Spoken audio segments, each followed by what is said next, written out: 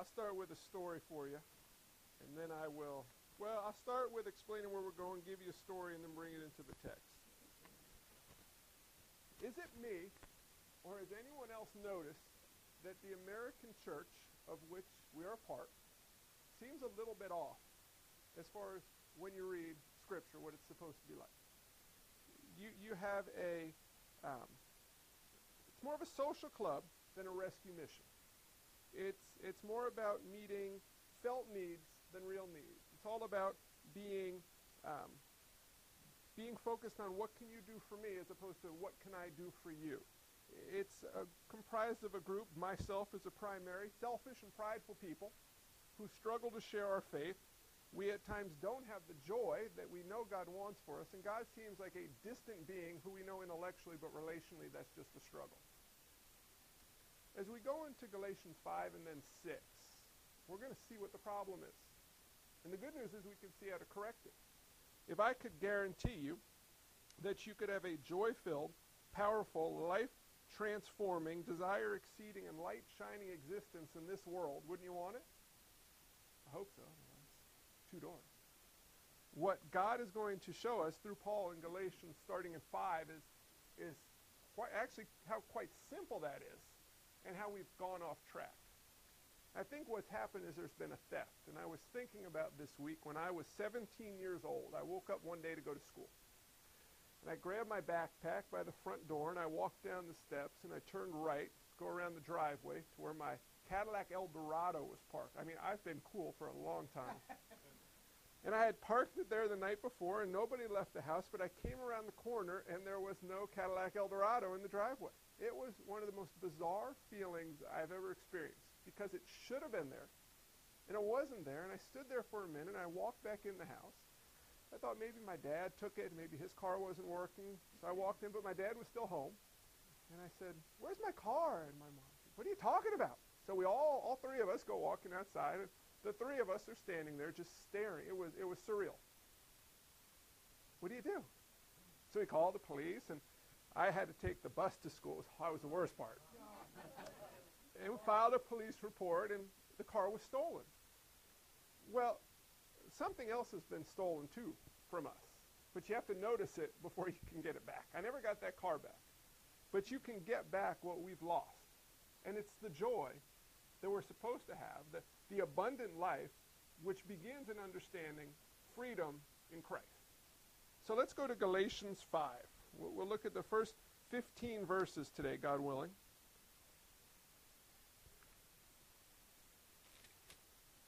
And this section starts with, "For freedom Christ has set us free."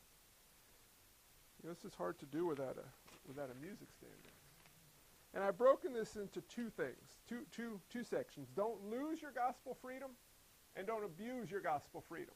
This is not my clever device. This is how the text is actually set up. For freedom, Christ has set us free. Everyone's doing it. For freedom, Christ has set us free. Stand firm, therefore, and do not submit again to a yoke of slavery. Look, I, Paul, say to you that if you accept circumcision, Christ will be of no advantage to you. I testify again to every man who accepts circumcision that he is obligated to keep the whole law. You're severed from Christ, you who would be justified by the law. You have fallen away from grace. For through the Spirit, by faith, we ourselves eagerly wait for the hope of righteousness. For in Christ Jesus, neither circumcision nor uncircumcision count for anything, but only faith working through love. Let's stop there for a minute. This freedom that Paul's talking about, for freedom Christ has set you free. What is this freedom?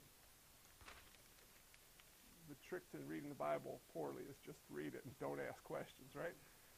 For freedom Christ has set you free. You can take this term from a positive or from a negative approach. From the negative approach, it's we're free from captivity to the law. We're free from thinking that we can be right with God by our doing, and the insecurity and dismay and confusion and depression and discontent that come from that. Now, most people are able to ignore or anesthetize that discomfort as they go through life, who try to be right with God legalistically. But if you stop and slow down and think too much, that's why the entertainment culture is so huge in our context. If you don't stop and think, you're okay. But when you stop and think, or when reality smacks you in the face, it really will mess you up if you're trying to work your way into a right relationship with God. Well, by grace through faith, we're freed from that. The inverse, the positive, is freedom is a joyful life found in an abiding relationship in Christ. So for freedom, Christ has set us free. Paul says, stand firm, therefore, and do not submit again to a yoke of slavery. Couple things. The fact that he says stand firm means that you can lose this freedom. So he's warning the Galatians and us as well. Know the freedom that you have, enjoy the freedom that you have, but pay attention to the freedom that you have so that you don't lose it. Stand firm and do not submit again to a yoke of slavery. We'll take these two things, the word again and then the word yoke. Notice something really interesting. The Galatians were being influenced by the Judaizers, the circumcision party. The Judaizers called the people to have to obey the moral law to be true Christians, right? That's the error Paul's addressing. They're legalists. They're taking the moral law and saying you have to keep it to be right with God in addition to the work of Christ. The Galatians were never captive to the moral law. They were pagans. They weren't Jews. But he's telling them, don't submit again to the yoke of slavery. Do you notice something interesting there? He's equating moral legalism, like Pharisees, Sadducees, and pagan idolatry. Do you see that? So you may meet two different people, one who says, oh, I do everything God says. I don't smoke, eat, drink, cuss, or hang around people that do. I wear, clothes to my ankles and button at my neck all the time, and they're baggy, and I don't watch anything on TV, and I am just a morally upright person. Then you can meet someone on the opposite side who, I worship false idols, I smoke every drug you can find, I'm never really sober, I steal from people, I murdered a couple people last week, and woohoo, I love it. Well, in the eyes of God, they're equally separated from God. You see that? Paul's equating both of those as the yoke. They're the yoke of legalism. It's a yoke of thinking that I'll be right with God based on my terms, or I'll be right with God based on the law that he gave us. He's saying don't submit to that yoke again. That's how we know he equates the two, because when he says again, the Galatians had to be a part of it. But there's a different yoke that we're supposed to wear. You ever read that passage where Jesus in Matthew talks about his yoke? What does he say about his yoke? Anybody remember? It's Matthew 11:28 through 30.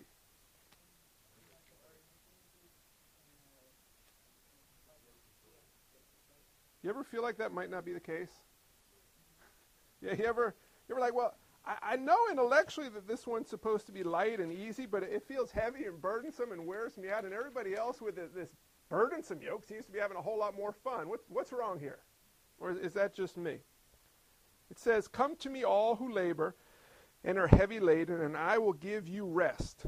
Take my yoke upon you and learn from me, for I am gentle and lowly in heart, and you will find rest for your souls, for my yoke is easy and my burden is light. The word easy is an interesting word. It means, how do you describe it? Filled with joy, delightful. Those would be synonyms that you could pull out of the Greek word that we're dealing with there. What happens is we fall under a legalistic trapping in different places in our lives, and that's where the burden comes from. We forget who we are. We forget the freedom that we have in Christ, and that's why his yoke seems heavy, is because it's not actually his yoke we're struggling under. Do you see that? It's a immensely important concept, but it's so easy to not see. He says, look, I, Paul, say to you that if you accept circumcision, Christ will be of no advantage to you. I testify again to every man who accepts circumcision that he's obligated to keep the whole law. The Judaizers were saying, in part, if you want to be a Christian, you have to be circumcised. Do you imagine how churches would become unpopulated with the male standard if you had to be circumcised to be part of the church? Whoop, we gone. Well, that's what they were teaching. You had to become basically a Jew to be a Christian. And Paul is warning the Galatians, don't fall into this trap. It seems that they hadn't done this yet. That's not something you walk into lightly, right?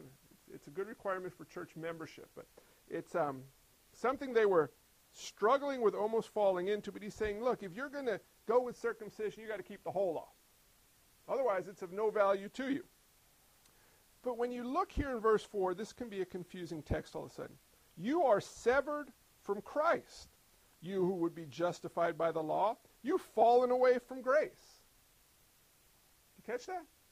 Doesn't it sound like what he's saying is if you go that route, you're going to lose your faith. You're no longer going to be Christians. You're no longer in a right relationship with God. But I thought that you couldn't have your faith and lose it. Isn't there some sort of comfort that comes in knowing that you're eternally secure in God's hands, that it's not by your work, it's by his work? So what's he talking about here? You're going to be severed? You're going to lose? What are they going to lose? How do you guys reconcile that? Is he saying they're going to lose their faith?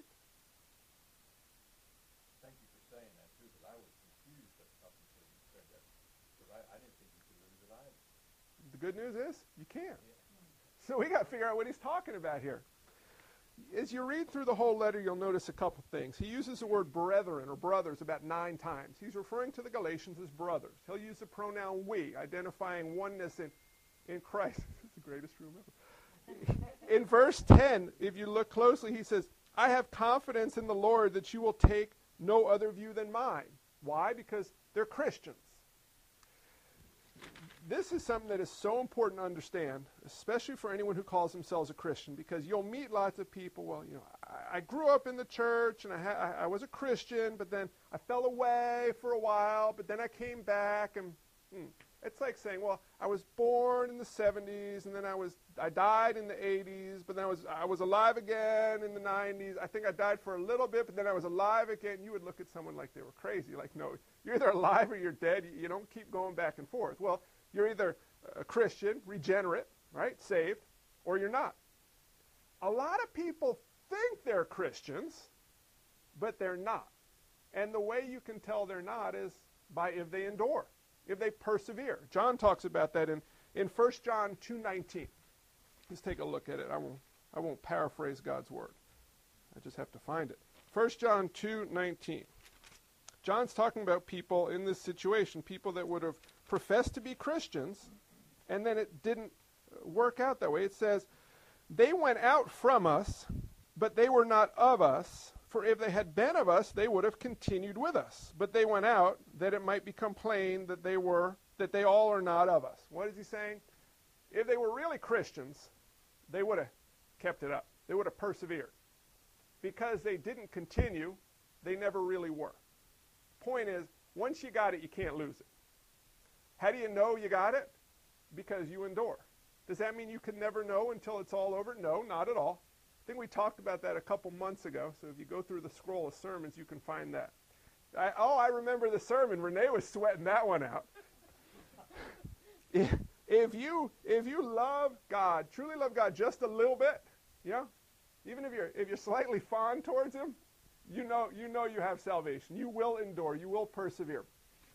It's when you think you got it and you find out the soil was off, God will expose that relatively quickly. So what's Paul talking about? He says, you are severed from Christ, you who would be justified by the law. You've fallen away from grace. Well, that's exactly what he's talking about. You're severed from Christ. Your salvation can't be lost, but your intimacy of fellowship with Christ can. Now we're into what we started with.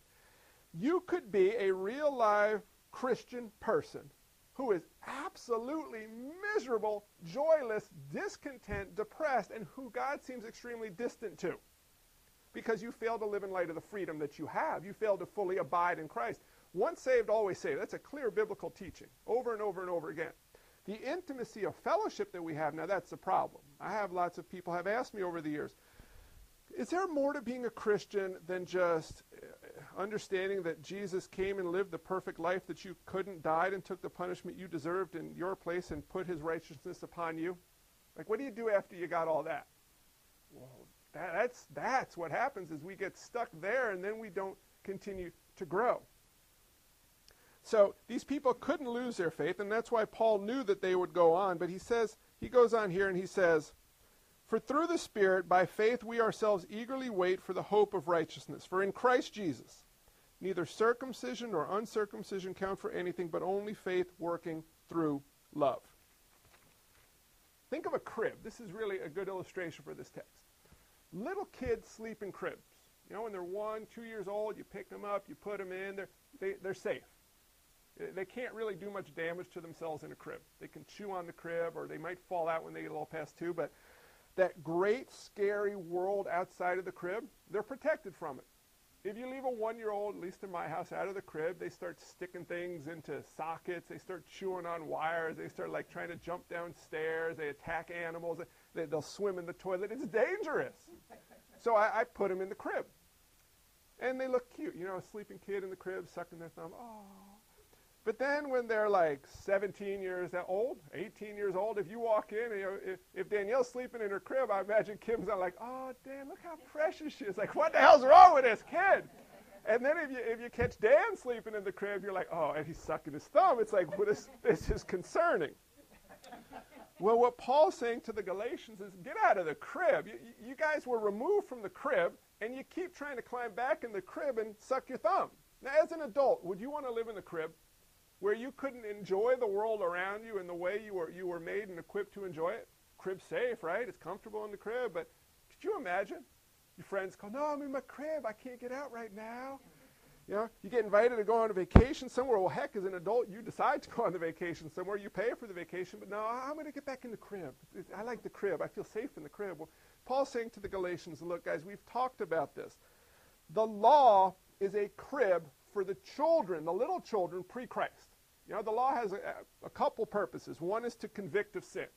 It's always had that purpose. When you look at the moral law of God, you can, if you're honest, you will have to acknowledge, I can't keep this. I can't. And that's what you're supposed to get out of it. Because you've sinned, you fall short of the glory of God, you're separated from him. There's the primary purpose of the law. Now, for the child of God, the law serves another purpose as a guardian. We saw that a few weeks ago, right? It says, you guys aren't really equipped to handle this yet. Like you say to a child, Charlie's when he was 2. You go in the crib, you're my son. You can't change the fact you're my son, I love you, but you're sleeping in a crib, so you don't hurt yourself. God gave us these guardrails, this guardian, too, of the law, these hedges, saying stay within these hedges, it will go better for you. Go outside of the hedges, you will get hurt. Well, then Christ came. And through faith in Christ, by grace, we are adult sons. Remember we talked about that by adoption? And we're indwelt all of a sudden by the Holy Spirit. Big difference between pre-Christ believers, they were not indwelt by the Holy Spirit, and post-Christ believers were indwelt by the Holy Spirit. So the law is not something we can't keep because we're not doing it on our own, but we begin to have a desire to keep it, and we have protection from within empowering us so that we can go out. We can keep the law out of gratitude through the power that resides in us, so we can be out of the crib and enjoy the freedom that we have. What happens too often is you and I try to get back into the crib of the law. We try to hang on to legalism. We try to disobey God and make up our own way. We try to trust in ourselves and not trust in God. You know, can I pick on you because you said something that I would say at Q Place? You remember you were talking about the power that your boss has on you. Oh, yeah. How often, Bob was sharing I should have asked you beforehand. So. That's fine. Bob was sharing how his boss has power over his life. You know, the purse strings, right? His boss writes a check. So if Bob's acting in a way outside of what would be pleasing to his boss, Bob's going to be very hungry. He's going to eat a lot on Sundays, and he's going to be very cold during the week. So we look at situations like that. There are people in our lives, and we say, this person has a lot of power over me. I have to be very careful with them, right? Well, the reality is, and we were talking about Jesus before Pilate. When Pilate says, you know that I could have you killed. Jesus didn't say, well, yeah, you're a very powerful man, please be nice to me. He said, no, you have no power unless my Father gives it to you. Reality is, Bob's boss has no power over him unless God allows him to do it. From our perspective, bosses have a lot of power over us, don't they? And it's not just bosses, it's circumstances and situations in life, and we tend to look at those as a failing to look at God. And what we're doing is we're trying to grab control. We're trying to say, if I do this or if I don't do that, it will be better for me, as opposed to trusting that God knows what he's doing. Now, that doesn't mean you go up to your boss and say, nanny, poo-poo, you can't do anything to me, because he can fire you. You want to be in the will of God. You want to respect authority. You want to love people. But it's one of the ways that we so easily distort. and end up climbing back into the crib. So what do we do about it? We stand firm. That term back at the beginning. For freedom, Christ has set you free. Stand firm. That's another one of those things. So just stand firm, okay? What does that mean? It doesn't mean like just literally, oh, I have joy in my faith. Standing firm. You'll find Paul use it in 1 Corinthians 6:13, Philippians 1:27, and 4:1. It means this. It means keep alert, be strong, resist attack, stick together. Said another way more simply, focus on the gospel, live like adult sons, and trust God. So don't let the circumstances of life mess you up. Focus on God. Don't walk in disobedience to God. Trust God. Don't be ignorant of what God says. Listen to God. You do those things, you have the ability to stand firm. If you don't do those things, you will inevitably start climbing into the crib. Best case scenario, you'll inevitably start climbing into the crib of legalism and failing to have the joy. You see, I found when I was in seminary, God very graciously decided to empty the proverbial pantry. So you could begin to pray for your daily bread, and for your bills to be paid at the end of the month. And something that was so wonderfully refreshing, he actually does what he says. It's like, wow, big surprise. But then little by little, you start to get a couple loaves of bread in the pantry, and it gets a little bit harder to trust God, right? You know what I'm saying? You get a little insulation of whatever type. Give yourself a little bit more control of your life. If I could just win the lottery, if I could be my own boss, and if I could buy my own island where no one could bother me, then I would be happy. No, you actually wouldn't, but we don't believe it till we get there. Well, what we have to do is be willing to stand firm, to trust in God, that no matter what, he's going to take perfect care of us. And as we do, we experience that joy. In seminary, I felt I had the beginnings of a much greater intimacy with God, which originated from the fact that I was beginning to trust that he was who he said he was, that he would take care of me, and I wouldn't because I couldn't, and begin to move on from there. Do you see that?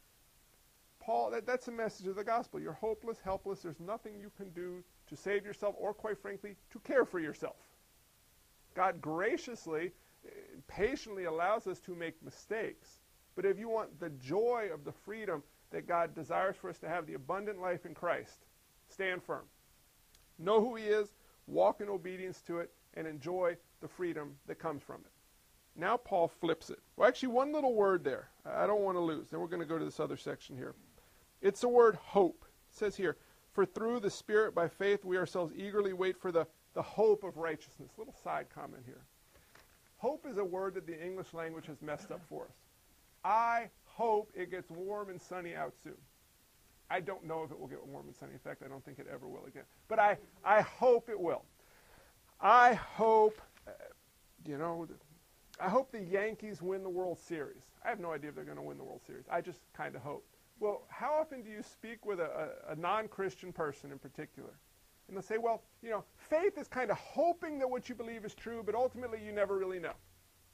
Except that's not what the word means, hope. When you read the word hope in the Bible, it comes from a Greek word that means assurance, total assurance. That's why when you read in Hebrews 11, faith is the assurance of things hoped for, the certainty of things not seen. The word hope that Paul's talking about here, the hope of what we have in the future, is like, oh, when I die, I hope this was true.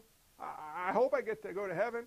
No, you have total assurance that it will be just as God says. When you die, see, this is the difference between a Christian and a non-Christian. When you die, when you're about to die, it's usually not a wonderful transition, unfortunately, but you have total assurance that you will meet Jesus face to face, and he will smile at you and welcome you into your eternal rest. Total assurance. You understand that? The non-Christian, they don't at all. They have total assurance they won't, but they don't accept that yet. They got a hope. Oh, well, I hope I was good enough. I hope God loves me. And they go into death, and they hope. I couldn't imagine a more horrendous spot to be in. Oh, I hope it's true. I don't know. That's why this world hangs on to life so tight, because they don't know where they're going. We know where we're going. Think of that. Total assurance. You have total assurance that every promise of God will hold true. You have total assurance that God will care for you perfectly. You have total assurance you can't lose your faith. So why wouldn't you abide more fully in Christ? Why do we keep climbing into the crib? Because we're weak. And it's in that weakness when you realize it, then you become strong. Didn't God say something about that? When I'm weak, then I'm strong? Flip it, though, to the other side. Don't lose your freedom, Paul talks about. Now he says, don't abuse it. There's two sides of the coin. There's the losing it and there's the abusing it. He says here, starting in verse 7, you were running well. Interesting little note. Paul talks about these sports analogies a lot, right? Fighting the good fight, running the race. His cultural context would know about these Greek games that he was always alluding to. Do you know to participate in the Greek games, you had to be a citizen of Greece?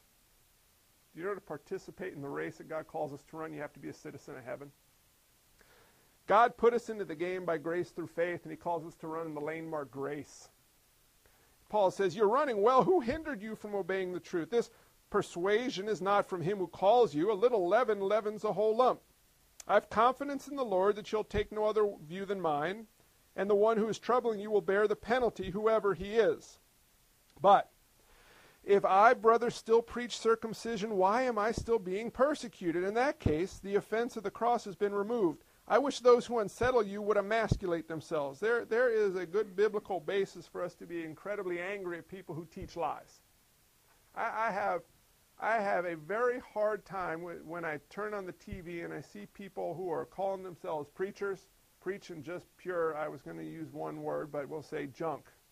You know, today I went downstairs to work out, and I turn on the TV and there's some prosperity gospel preacher, and it makes me angry because he's going to deceive a lot of people. And Paul's saying he should be emasculated. You know, he's going to be judged. He's going to be judged quite severely for this nonsense. There's merit. Don't hate the person, but do address the lie. We do need to defend the truth. He says, for you were called to freedom, brothers, only do not use your freedom as an opportunity for the flesh, but through love serve one another. For the whole law is fulfilled in one word, you shall love your neighbor as yourself. But if you bite and devour one another, watch out that you're not consumed by one another. I have a question, serious question. Verse 3, Paul's talking about how you have to keep the whole law if you're going to be right with God by the law. You can't, right? Then he's saying here, the whole law is fulfilled in one word. You shall love your neighbor as yourself. He's saying you got to keep this law. Does a Christian have to keep the law? Or are you required as a believer to keep the law? So, are you saved by grace through faith and not by works? Or do you have to obey God? You want to know the scary answer? It's yes to both. You are saved by grace through faith and not by works. But you do have to keep the law. You do have to obey. Jesus says, right? If you love me, you will what? Keep my commandments. Now notice how he positions that. He doesn't say keep my commandments so that you will be right with me. If you love me, you will keep my commandments. Love him, result, you will keep my commandments. You know what Paul's saying here? He's saying, don't go crazy or say, well I'm saying this. This should be written to the American church. Well, I'm saved by grace through faith, so it doesn't matter what I do. You just ask God, tell him you're sorry, and he'll forgive you. Woo! And that's awesome. Who wouldn't want that? I mean, you've put God in this little tiny box, and you tell him to do what you want him to do, and then you just tell him you're sorry if it wasn't right, and he just say, oh, it's okay. Kind of like the world's worst parent, you know. Well, Dad, I stole some more money from you, and I stole a car, and I slept around a bit, but I'm sorry. He's like, okay, son, good work. You know, God's like some toothless old, like, crinkly, like, sitting in the rocking chair, the lazy boy in heaven. Oh, you got me there, son of a boy. Come on in. You know? No. It's completely different from that. Paul's saying, understand, before Christ, before Galatians, you came to faith, you tried to use God. Legalists try to use God. Well, check it out, God. If I do this, and that, then I expect you to do this for me. You don't usually think of it that way because that sounds rather pompous, but look, God, I'm going to do my best, and because I do my best, you're going to let me into heaven. And I'm going to tell you along the way things I want you to do for me. And if you don't do them, I probably wasn't doing my best. But if I do my best, you'll do them. You know, like I want this. I want that. I want you to do this. I want this type of person for me. I want this type of people for my family. You go ahead and do that.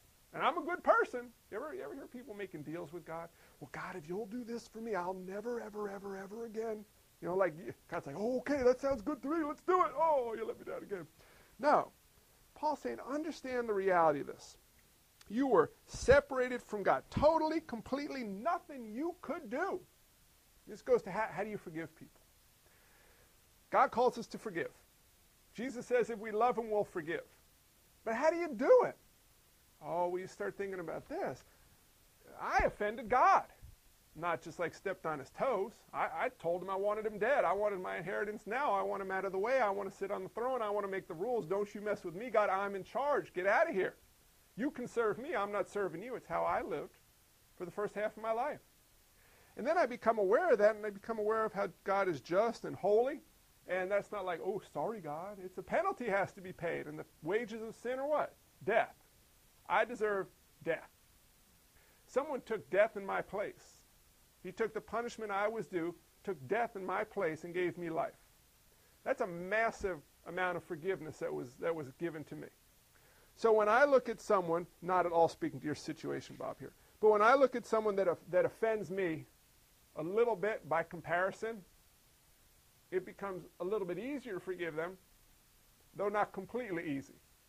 Because I got to continue to grow. I got to continue to trust in God. I got to continue to abide more fully, and the more fully I abide, the more I enjoy my freedom, and part of that freedom is to be able to forgive other people and experience the joy that comes through that for me, the glory it brings to God, and see how that works into the life of the person who's forgiven. Do you see that? So as a Christian, you're saved by grace through faith and not by works. But as a true Christian, you need to stand firm. You will stand firm. For some of us, it takes a lot longer. You know, it could take 50, 60 years before you really start standing firm well. But you got to stand firm so that you will begin to desire to keep the law. We obey Jesus not out of obligation, but out of gratitude.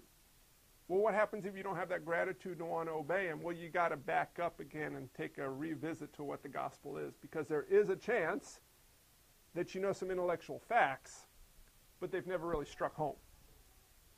But if there's just a little bit of you that really wants to obey him, but you say, but God, it's really, really, really hard. You know, I want to love people, but they're just so unlovable. I want to forgive people, but they really just need to be destroyed. I really want to share my faith and tell people of your offer, but quite frankly, there are a lot of people I wouldn't mind if they went to hell, but I know that's not the way it should be. Can you help me? Now you're on the right track. You see? Now you're showing that you want to. You're recognizing that you can't do it on your own, and it's going to take something beyond yourself. And to be able to do it well, you got to get out of the crib and begin to walk like an adult, to live like an adult, to live in light of the freedom that we have in Christ. You see that? Now, it is possible as a Christian to go through your entire life in this world and never enjoy the freedom you have in Christ. Salvation is an exclusive work of God, right? Sanctification is a work of God as well, but you play a role in it. And some of us play it a little bit more slowly than others. You will mature as a believer. How fast you mature is kind of dependent upon the work that you put into it, the obedience you show. Do you see what I'm saying there? It would be nice if it was just time-based, wouldn't it? You just kind of coast. Well, physical maturity is time-based. Emotional or spiritual maturity isn't time-based. The emotional side, we all know lots of people that have got some years behind them, and they just, they should be in a crib. This is what Paul is saying to the Galatians, and it's what he's saying to us as well. Look, guys, the first 4 chapters, you got the gospel. There's one gospel. You're saved by grace through faith and not by works. There's nothing you can do to be right with God on your own, but it's all been done for you. That's a wonderful truth. Now, begin to walk in light of this truth. You're no longer a kid in the crib. Through Christ, you're an adult son with full access to the coffers of God. Live like grown-ups, guys, is what he's saying. Put away childish things and live like grown-ups. And you know what? You always want to say when your kids say, "Oh, I can't wait till I'm older. Oh, I wish." JJ says, "I can't wait till I'm a grown-up and I can make my own rules." And I'm just like, oh, dude, you have no idea. Don't you ever have those moments you just want to be 8 again? You know, when your parents pay the bills, you need new shoes, you just go to the store and they give you new shoes. And you don't have to worry about things, something in the house breaks. You go to your friend's house, you come back the next day, it's all fixed. Like, life was easy, right? It's hard being a grown-up. But I don't really want to be 8 again. I like being a grown-up. I like the privileges that come with being a grown-up. I like the responsibility that comes with being a grown-up. I like the fact, you know, when you're 8, you can't get a lovely wife. You can't have the joy of having your own kids. You can't go out into the world and act like an adult because you're a little kid. Well, Paul's saying, guys, act like what you are. Act like sons of God. Act like grown-ups and enjoy the fullness of it, the freedom of it. But you got to do. And while you're out there doing it, don't abuse the freedom that you have. Because we do give an account for how we live our lives. There are 2 judgments. There's the big one where the goats and the sheep get separated. As a Christian, you don't have to worry about that one. You're right. Then you're going to have the sit down, your final job review. As a believer, it's a little scary if you think about this now, but you want to know beforehand. You're going to have a sit down with Jesus. And you are going to, with him, go through your entire life. And I don't like that. You know, there are parts I kind of want to, I don't know what that'll exactly be like. I think we'll have some disappointment. I know we'll have some disappointment. He's not going to condemn us. He's not going to be, you've earned 17 spanks. No. But we'll understand at that point more fully there was no reason to disobey. There was no reason to climb in the crib, and we wish we didn't get in the crib. You're forgiven for it. But we have the opportunity from this day forward to have a wonderful, joyful time as adult sons with our Lord Jesus Christ as we go through that. You know, part of the video stream will be climbing in the crib, sucking our thumb, and just put our heads down. But there will be other times when we climb out of the crib, when we stay out of the crib a little longer, when we walk about like adults and we go up to other believers in the cribs and say, hey, come on out here. For freedom, Christ has set you free. You don't need to lay in the crib. We'll see areas where we abuse our freedom, and then we'll rein it back in. The goal, as we mature, understand for freedom, Christ has set us free. Do you see that? My car got stolen. I never got it back. Our joy got stolen by us. You can get it back. What might it look like in this world to be a Christian person, to be a Christian community who was joy-filled, who was living in obedience to God, who was being a light in the community, who people looked at us and said, you know what? You actually are incredibly different from me. Why? What makes you different? And then we can say, oh, it has nothing to do with me. It's all by grace through faith. In fact, I have a great story to tell you. And it starts with the fall in the Garden of Eden. I won't tell it to you today. We'll unpack it. But I have a couple challenges for you. Think about these things this week. Make sure you understand the freedom you have in Christ. Think about in what ways you're trying to creep back into the crib of legalism. Think about how you can better stand firm. Second thing is, where are there areas in your life in which you're abusing your freedom in Christ? And what will you do to change that? The invitation is given to us by God. Live abundantly. You have eternal life. Now enjoy it abundantly. Or climb back in the crib. You're still a child. You can disappoint your father, but he's still your father. And the more you understand that he's always going to be your daddy. He's always going to love you. And the Holy Spirit begins to work powerfully within you. You start climbing out of that crib and living like adult sons. Let's pray. Father God, I pray for all of us that you would help us to stand firm, that you would help us to understand who we truly are in Christ, that you would help us go out into this seemingly scary world, knowing that you are with us, that you will never leave us nor forsake us, that you are in control of all things, so we might look as people, not as people who have power over us, but people created by you for your glory. For those who love you, I pray we would be an encouragement to them. for those who don't yet know you, who don't love you. I pray that we would be used by you to open their eyes to the truth. I pray that you would give us opportunities to share the gospel with them. I pray that you would use our lives as a light before them through which you shine. And I pray that you would give us great wisdom in how to interact with them. Because, Lord, that can be confusing. But I pray all who would see us would see something a bit different. That we would stink. That we would be a pleasing aroma to those being saved and a hideous stench to those who are not. That people would look at our lives and know that we are yours. That we are part of your family. That we are sons of yours. And Lord Jesus, I pray that we would obey you. I pray that we would keep your commandments because we understand that you love us. Holy Spirit, I pray that you would work powerfully in us. I pray that you would convict us of areas where we are hindering you.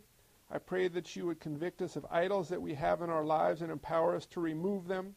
And I pray that we would be so all consumed with you that we could not help but to walk in obedience to you.